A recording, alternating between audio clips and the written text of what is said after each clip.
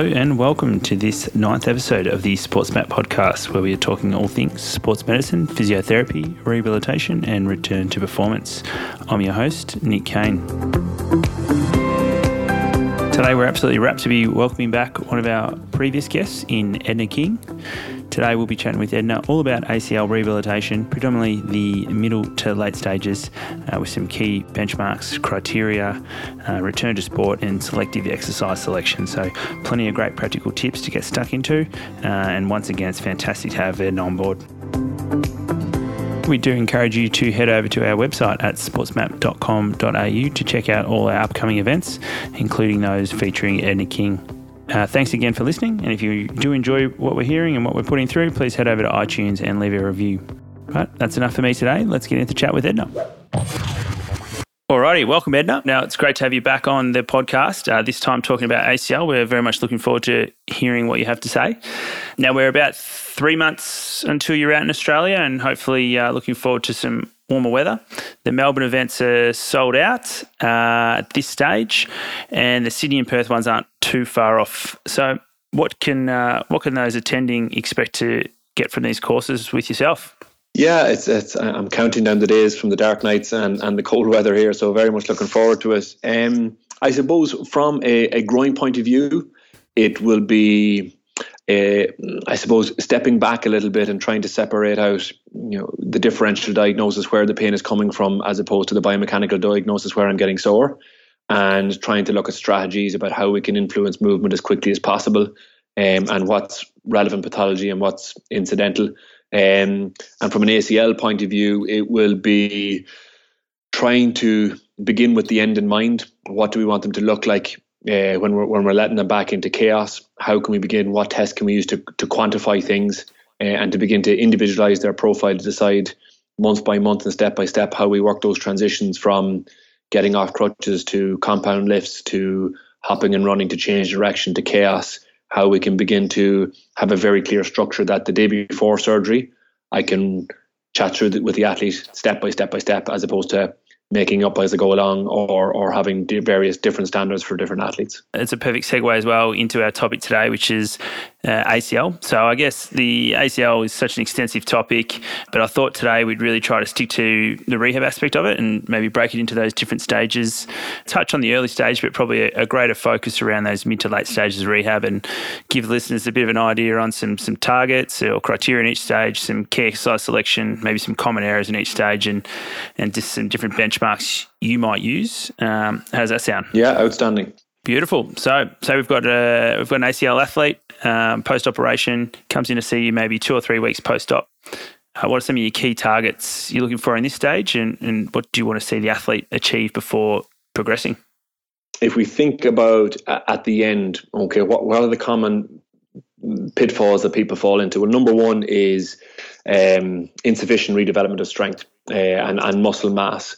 And so what we're looking for in those early stages is how quickly can they lift with a degree of competency and intensity that's going to let me get the training effects I want, whether that's hypertrophy or more max strength work.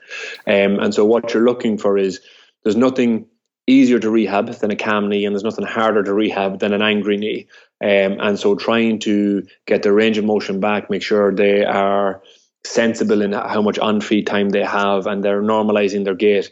That's the kind of bread and butter that we want out of the way as quickly as possible. And also trying to reduce their fear and apprehension and any concerns they have about how they can get stuck into the knee, so to speak. Very often you'll find that in the early stages of rehab, there's a reliance or an overuse of mobilizations and manual therapy to regain movement, when actually the more we can make the athlete go and get it themselves, the more that desensitizes them, the more it reduces their fear and apprehension, but also the more it puts the onus of responsibility onto them, in that I'm going to tell you what to do, but it's up to you, buddy, to go and get it done.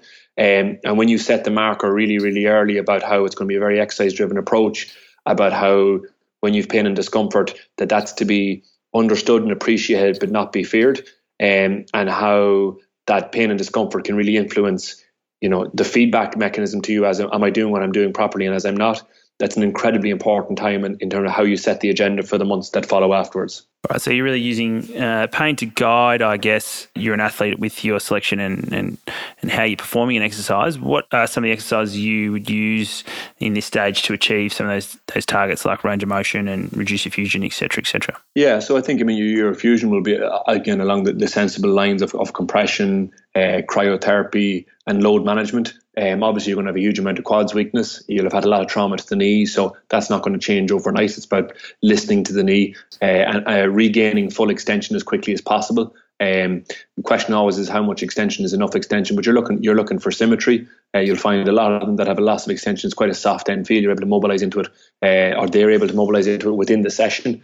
And what I often say to them is, you want to go to bed every night having symmetrical extension, and as you get up in the morning, you'll probably have lost some of it. So when you brush your teeth, you want to make sure that when I brush my teeth in the morning and brush my teeth in the evening, I've regained that knee extension. Knowing that as the knee settles over that first couple of weeks, it'll fluctuate morning to morning, but that it's trending, and that you find more mornings than not you're beginning to keep it. With your knee flexion, again, I think it's important that they do it as much as possible, and that you're looking for 10 to 15 to 20 degrees improvement week on week. Everyone's a little bit different. Everyone's physiology reacts a little bit different in terms of how the knee becomes inflamed and angry afterwards. So you just want to be trending in the right direction. On Friday, is my movement better than it was on Monday? If I put that back to back for a couple of weeks, I should be fine.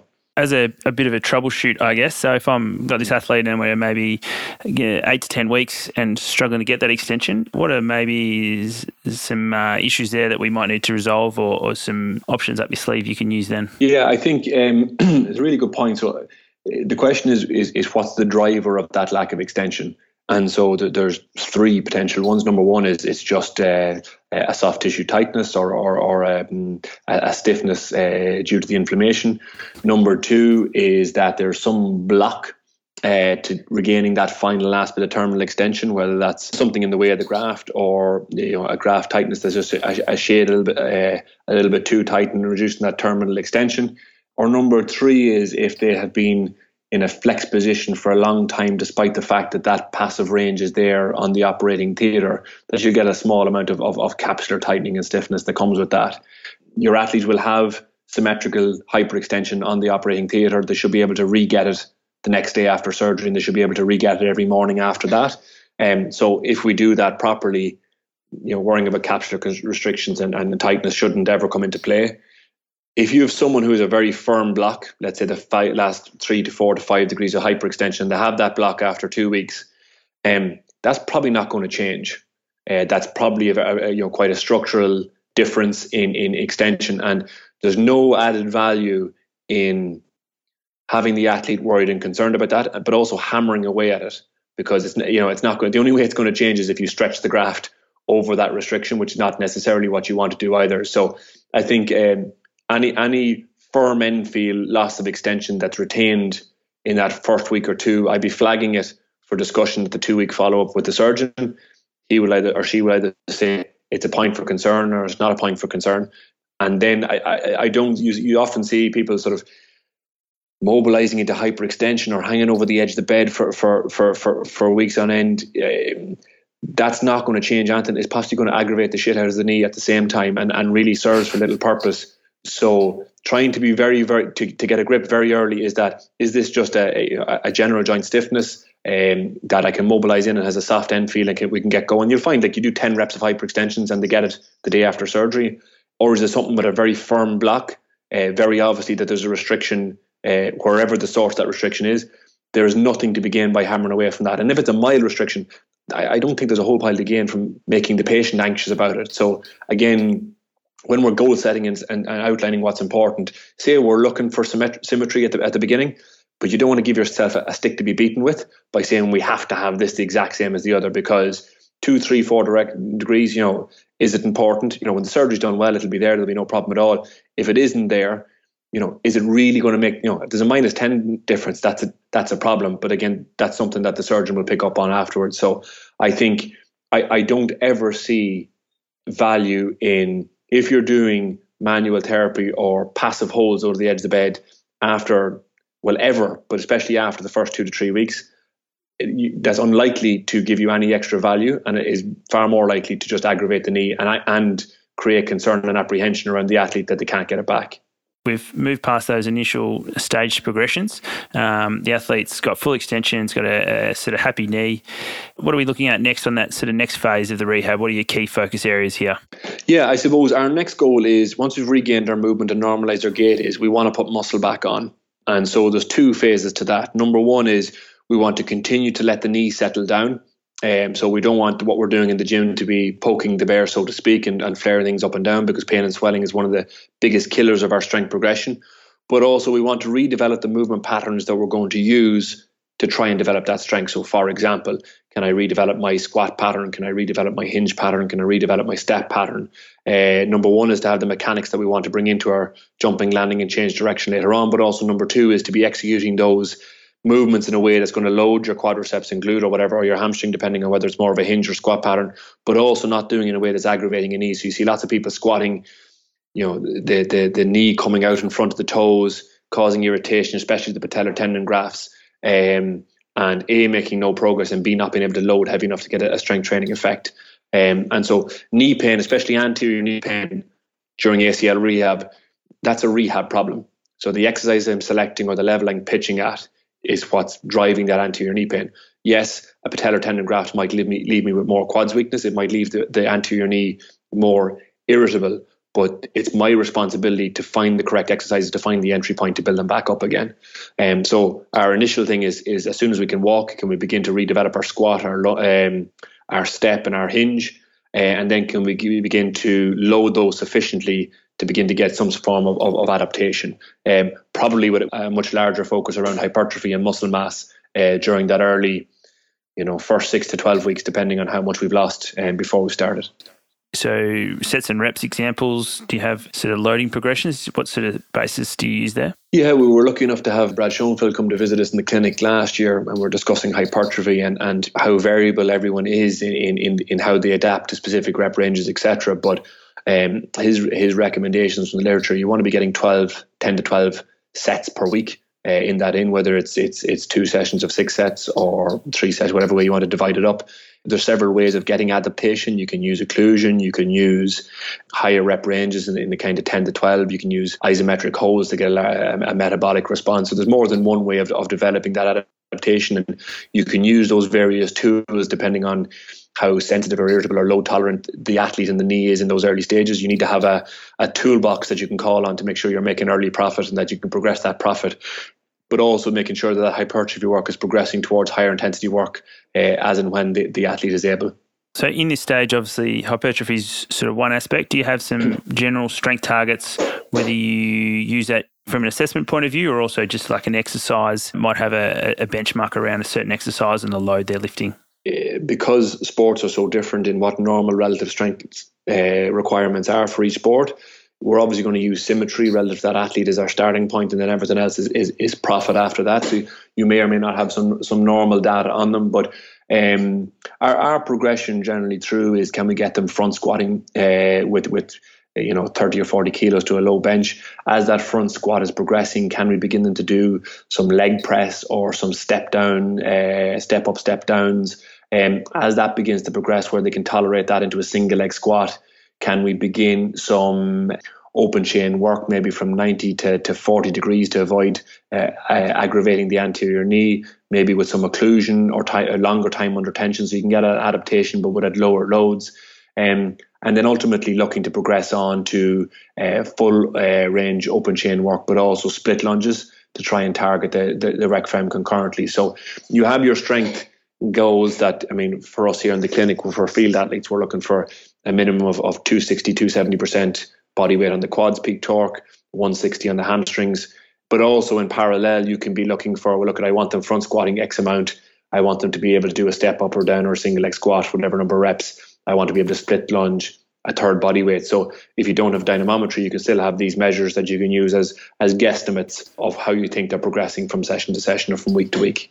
So you mentioned the peak torque, so that's your isokinetic testing. Roughly when are you doing that with an athlete? Do you just do it at a certain time frame or when you think they're ready for it?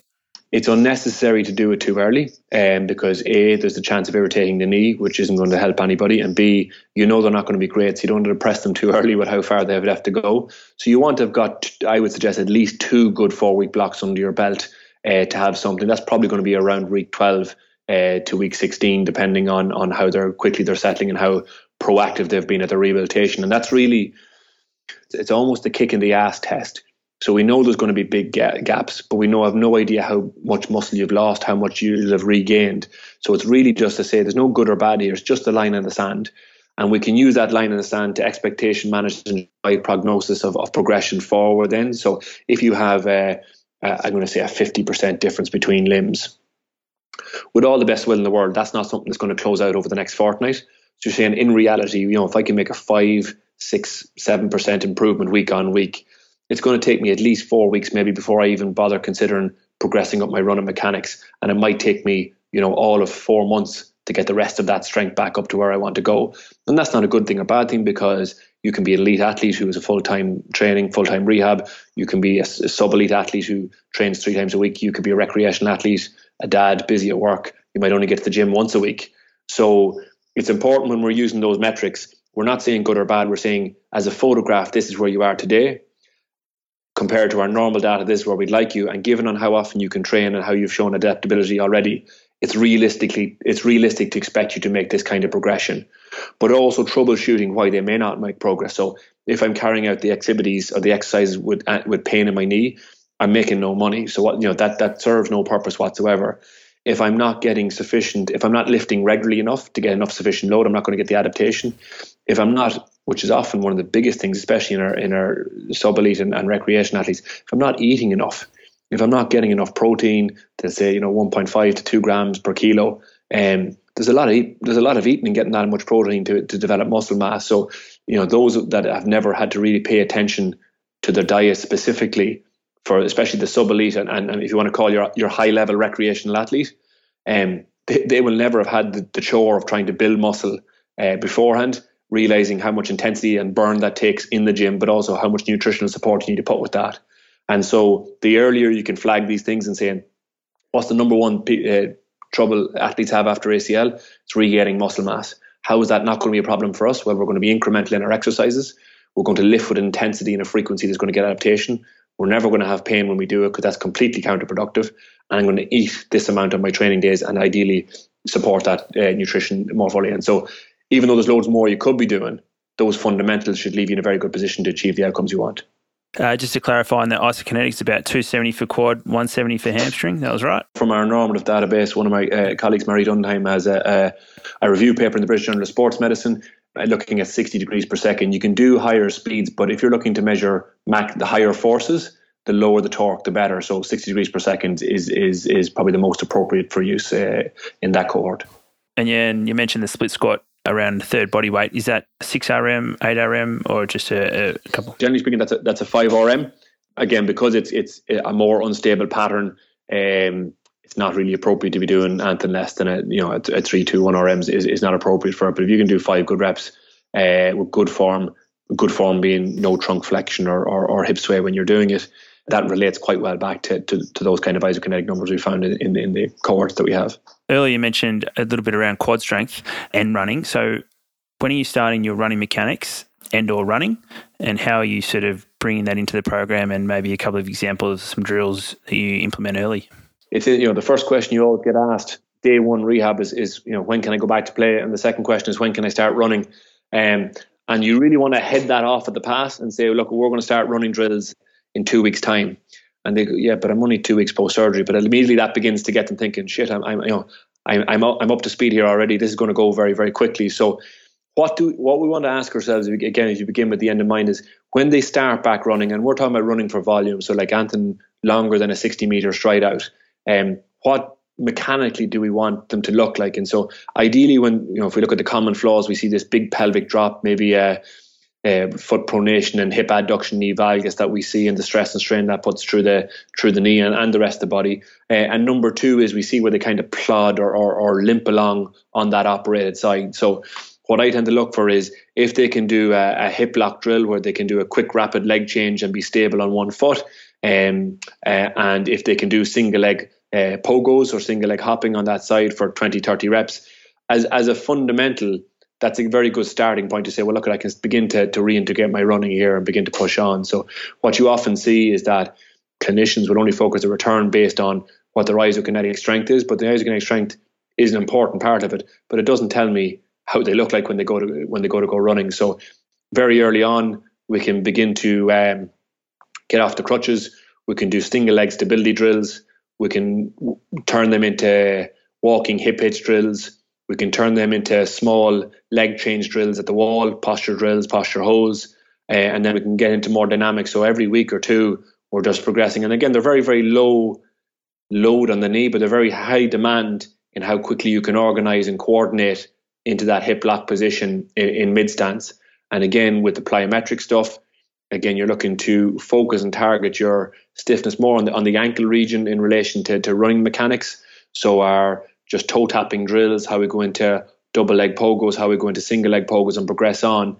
Again, if I'm starting those mechanics, as soon as they come off the crutches, we're just doing standing toe taps and relating that back to running. There's no point in saying, right, now I'm going running, or I have enough strength to go running, now I'm going to begin these mechanic drills, or now I'm going. You want to always be 3 steps ahead. So when I start my running in 10, 12, whatever weeks it is, what stuff do I not want to be in the way? And what can I do today to make sure that I'm not turning around and going, shit, I should have started that 6 weeks ago. And so the earlier you can have those clarity and giving that information miles in advance, because what will happen is they'll come to see you and they'll say, actually, do you know what? I think it's going to take another week. I'm not ready to go back running. I'm still falling over when I do that drill, as opposed to, can I run now? Can I run now? Can you run now? You said I'd be running at 6 weeks. Well, what is running? You said I'd be running at 12 weeks.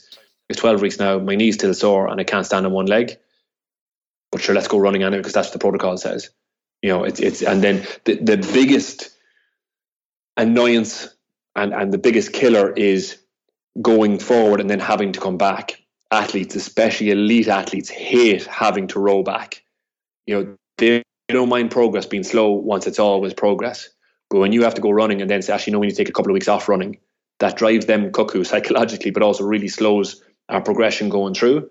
So, like we were talking about earlier on, offline in some parts of rehab, that extra week is them having clarity around the criteria for progression for any injury. That wasn't in relation to knee, but for any injury, means that they'll come telling you when they're ready, rather than asking you, am I ready yet? Am I ready yet?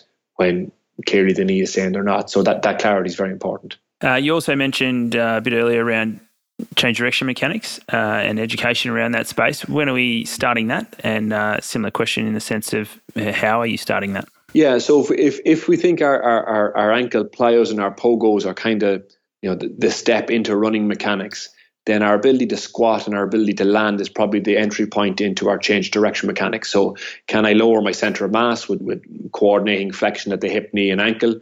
Can I do that under load? If I take away the load, can I do it at speed? If I keep the speed, can I do it from 2 legs to 1 legs?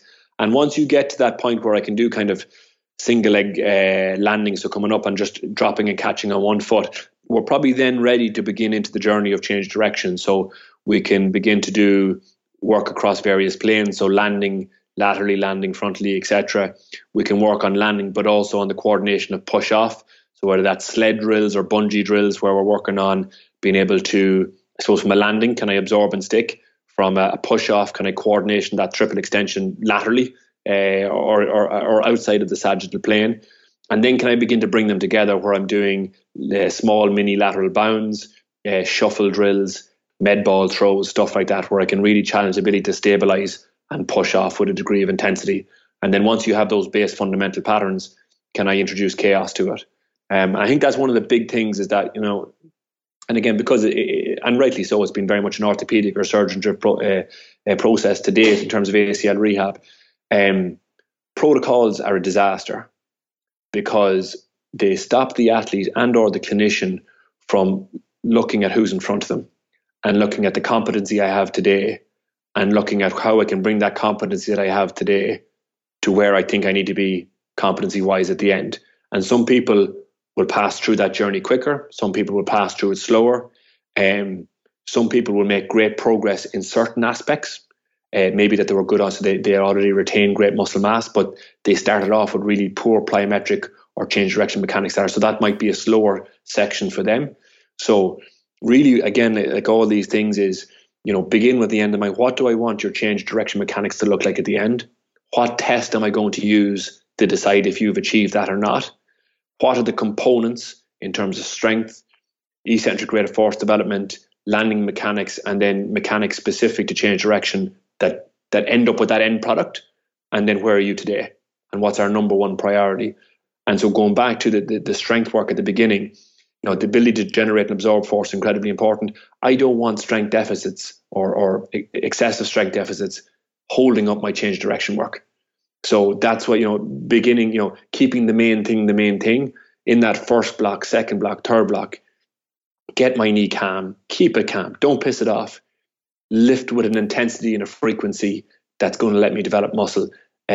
Begin the landing mechanics that I'm going to need later on. And then when you come to the change direction stuff, actually that should be the most enjoyable part, because it's really quick and really easy, versus I haven't got the strength or my knee is sore and we're just going yo-yo and up and down and up and down and up and down. I've probably jumped forward one then, because we were going to ask around your rate of force development and landing mechanics. How are you bringing that in? And what are some of your key things that you're really looking at there and trying to nail down? Yeah, I think it's interesting, like that many of our key criteria for progression and return to play in the ACL literature are jumps. How high can I jump? How far forward can I jump? And our research would show there's a relatively poor relationship between how far you jump and the way that you create that jump, or asymmetry in the way that you create that jump. But also what's not quantified as well is my ability to absorb the force that I produce. And if we look at the primary difficulty we're going to have as an ACL or our injury mechanism, it's on that force absorption. One of our biomech colleagues recently had a paper looking at the relationship between quadriceps strength and eccentric impulse asymmetry during a counter movement jump. Between patellar tendon graft and hamstring graft, and what he found was that patellar tendon grafts had greater asymmetries at 6 months, which makes sense because they generally had a greater quadriceps weakness. There was a strong relationship between quad strength and concentric impulse, but no relationship between quad strength and eccentric impulse, and that their strength improved between 6 and 9 months, their concentric impulse and jump height improved between 6 and 9 months, and their eccentric impulse didn't, or their eccentric asymmetry didn't. And so the need to have specific measures of eccentric rate of force development and eccentric capacity, and then to be able to coach that as an independent variable or stream within your power plyo program is incredibly important, because we focus a lot on the concentric. We do lots of jumps. We have a whole host of variations with that. How often do we focus on landing? And even then, a lot of our landings are targeting the motor control of landing. So don't let my knee collapse in, don't let my hip sway, but often don't progress those landings to the same high intensity. So I do Olympic lifts, I do squat jumps, but how often am I landing absorbing high levels of force? When is the last time I held a trap bar of 60, 70, 80 kilos and did a quick landing on double leg or quick landing on single leg? So again, the motor control element of it's very important, but redeveloping that capacity to absorb high levels of force, especially on the operated side, is something in an assessment point of view and in a rehab point of view tends to get neglected in preference of the more concentric based variables. How are you assessing that and getting numbers on that, whether it's force plates or other tech? And also, I mean, that's a great example there that you gave us. Do you have any other sort of exercise examples that you can give us of that around the eccentric force? Our two jump measures are our counter movement jump double leg and single leg, and our drop jump double leg and single leg. And so when we're coaching a counter movement jump, we're looking to, a lot of time the eccentric part is too laboured and too slow. So you're looking to see how rapidly can they go from eccentric to concentric, and the various asymmetries, especially in the double leg one. The double leg one will give you a better idea of how they're preferentially loading one side compared to the other. On the single leg test, they tend to, if cheat or compensate is the term to use, but you get a less accurate picture of how they load one side compared to the other. And similar on the double leg drop jump, probably a slightly greater focus on short ground contact times, a bit more on stretch shortening cycle and plyometric or reactive strength capacity. The reality is that technology is becoming more and more available, and I would see within the next, nearly every elite sports club now has some form of method of measuring kinetic variables, especially ground reaction force and force plates. And I see that extending to the general clinic and the general busy orthopedic clinic over the next 2 to 5 years, whereby if you're seeing a lot of these populations, you're going to need to measure these metrics and you're going to need to try and influence them. In terms of the exercise selection, I think a lot of people have an imbalance in especially injured populations in their capacity to produce force versus their capacity to absorb force. A good example would be how many people can do a single leg counter movement jump and stick their landing, so they can create great jump height, but when they come back down to earth again, they can't stick the landing. So again, beginning in that curriculum of, can I front squat, can I drop land to 2 feet, can I drop land to 1 foot, and then almost splitting it out again into, can I drop land with various perturbations to work on the co-contraction, to work on the motor control element of it. But then in a separate parallel stream, can I drop land under very, very high intensities? And I tend to use added weight rather than steps. Step height, I find that people can cheat on, step down. There's always that injury risk. However, that risk is mitigated a bit when your feet are already on the ground. You're just looking to drop and catch, whether it's with a barbell or whether it's a kettlebell or whether it's a trap bar. And really progressing on the intensity of that as much as with the same degree of focus and programming that you are the concentric variables in terms of regaining their jump and counter movement jump height. You mentioned just around the drop jump metrics, and obviously I'm assuming maybe you're just looking for symmetry left and right, but you did mention that you have some numbers that you guys have there as sort of general targets. Can you let us know on any of those? With a slight difference between double leg and single leg, you get a great variety across the sport, whether that's AFL or soccer or Gaelic games, and that your full back who's 6'4" might have very different reactive strength capacity compared to your small forward or your fastest guy on the team. So a lot of it is individual to the athlete and individual to types of athletes rather than necessarily sports.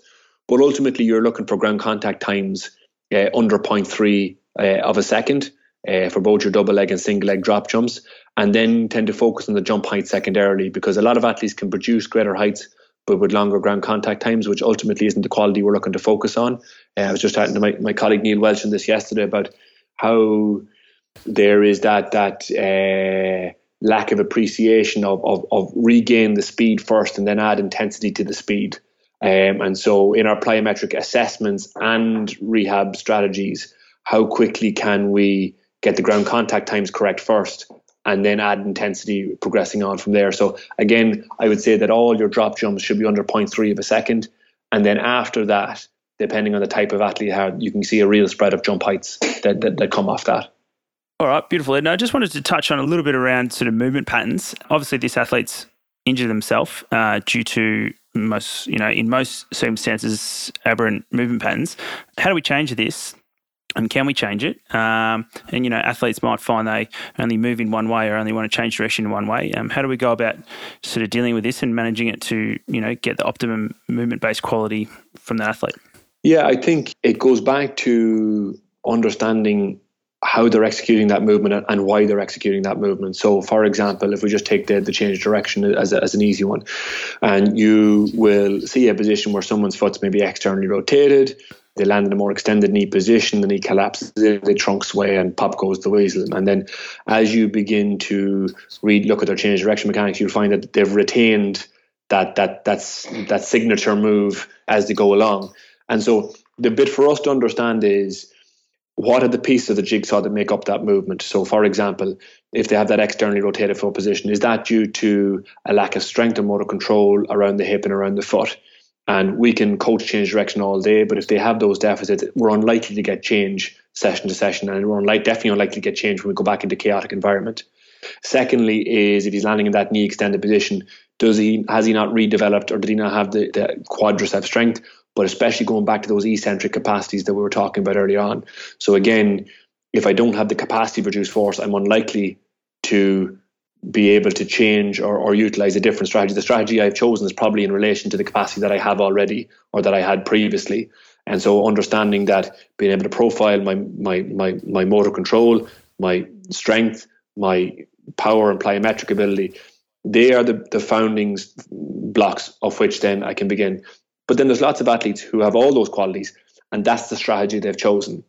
They've chosen it because they played on one side of the field and they were used to stepping off their left-hand side. If you're a winger in rugby, they've chosen it because the wall at home was on one side, and so they always ran around the same way when they're doing it. Maybe a previous ankle sprain, etc. There's a whole host of reasons why they'll choose that. But if we assume that they have enough of those base qualities that we think, then it's a coordination and a motor learning issue. And where we don't tend to get change is that the drills that we do are not constrained enough to make the athlete choose a different option. So, for example, you'll see someone doing a side shuffle drill and their trunk sways to the side, and they can do that drill for a month. If they sway every time, it's not going to make any difference or any carryover. So if we have them carry out that drill with a stick over their head, or with a bungee, or with a med ball, immediately leaning to the side is going to feel like a fairly stupid or poor strategy to execute that task. So they'll come up with a new strategy. So the best drills, especially those when we're going into more coordinated and complex movements, are the ones where we shut up. It's where there's a clear pass and fail, and all we have to coach is the intensity of the exercise or a progression of the exercise. So if I tell someone don't trunk sway, well, number one is I'm unlikely to get any change within that session. Number two is I'm unlikely to get any carryover to my next session. And number three is they won't retain any of it when they go back into chaos.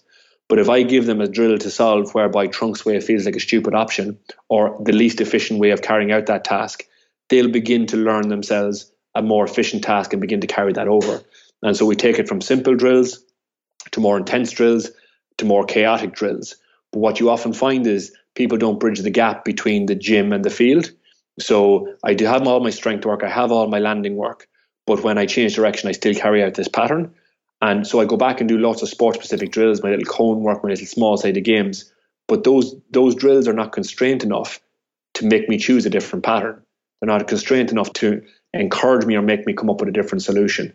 So I think coaching verbally is, in terms of telling them what to do, is an absolute waste of time. There's lots of literature and research to support that. But not having drills that are constrained enough to allow the pattern you're looking for emerge is probably the biggest pitfall that we fall into when trying to bridge that gap between the gym and the field in terms of changing those specific motor patterns. Yeah, very interesting. Do you have some drills? So when we're in that pattern, so you've moved away from, say, using the sticks and the bands, and they're out in the field, small-sided games. Yeah, an example there of maybe some drills the rehab coaches can use to try to encourage those patterns we want. You want to start to bridge the gap then in terms of the stimulus that they're going to be perceiving when they go back into chaos. So trying to have partner drills, trying to have drills where there is an element of skill involved, that's catching or kicking or whatever is doing it, but constraining them when doing it. So let's say I'm doing a one-on-one shadowing drill, but I might have the bungee pulling me to the right-hand side. So it's going to make me even harder for me to push off that side. I might do a shadowing drill forward, back, or change direction with a light-weighted vest or a water bag. If I end up with my centre of mass outside my base support, number one is you're going to run me, but number two is I'm going to feel fairly slow and fairly stupid. And then trying to bring them that chaos to an end point where I catch and kick then, or I make that tackle, or I turn and sprint. And so you're trying to just, as much as you can, bleed your way from, okay, I can land when I know what I'm doing, it into my body has to organise here, because all I have to be concerned about is how you're not going to run around and make me look stupid. And so creating those drills that facilitate that change is very important. Do you think fatigue has much of an influence on our movement patterns there? And how do we sort of counteract that, if it does, when we're in those sort of more higher intensity change direction patterns? Yeah, again, fatigue is interesting because it depends on what we mean by fatigue. So we could have a central fatigue that could be related to my overall levels of conditioning relative to my sport. So I've obviously had a long time out of sport, and I'm going to come back up in demand. So I might have this lovely landing pattern, this lovely change direction pattern, and it might turn to absolute muck after 25 minutes when I'm on my hands and knees gasping for air because my legs are gone. So there's that fatigue element in terms of how conditioned I am relative to my game, but there's also the fatigue element of it in that individual muscle groups, and you often find that in the quadriceps, whereby you do your peak torque assessment in isokinetics or however you choose to do it. They show appropriate levels and appropriate symmetry, but I still have 20 or 30%, 20% is an exaggeration, maybe 20% less muscle mass or quad mass on my right side than my left side.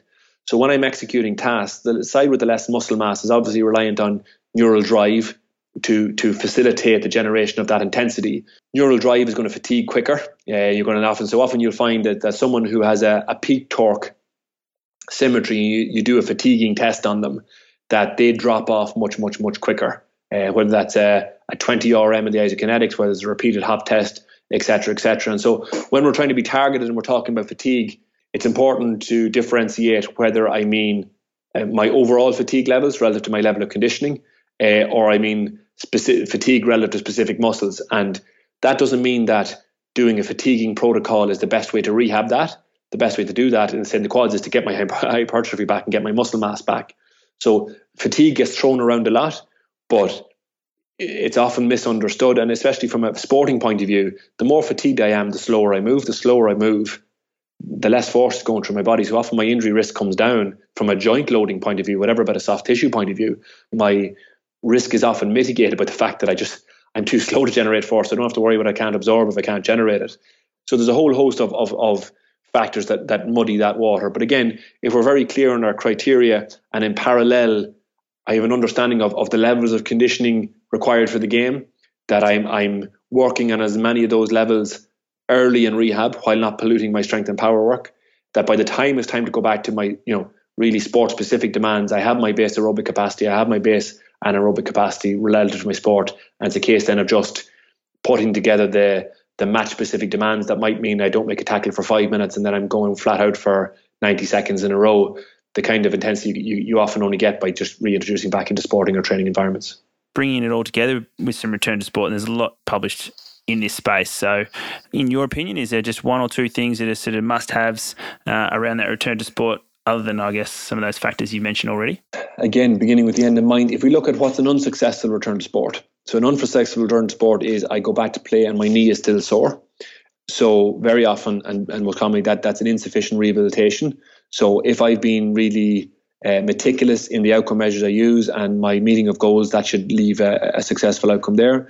Number two is re-injury. A certain amount of that might be genetic. It might be the fact that graft takes time to heal, but a lot of it is driven by motor control and motor patterns. So how much of that can we clean up? And the third one is getting back to play or perform at the level you were pre-injury. And some of that is related to injury, and some of that's related to the fact I just haven't played in a year. If a healthy player took a year out, it'll take a degree of time to build back up again. And the areas that they often say that they struggle with in that reintroduction to get back to full performance is my fitness levels are down. So again, if we can flag that early. My skill levels are down. I'm really fit, but the ball hits me in the face every time I go to catch it. That's something we can work on incredibly early in rehab as well.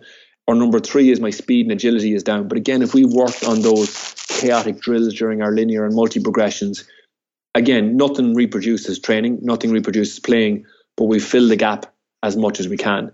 And trying to get everyone's buy-in at the beginning around what metrics we can use. So have our football coaches got football-specific drills, have our fitness coaches got conditioning assessments, have our strength power coaches and our rehab coaches got metrics relating to how I move and the force I can produce.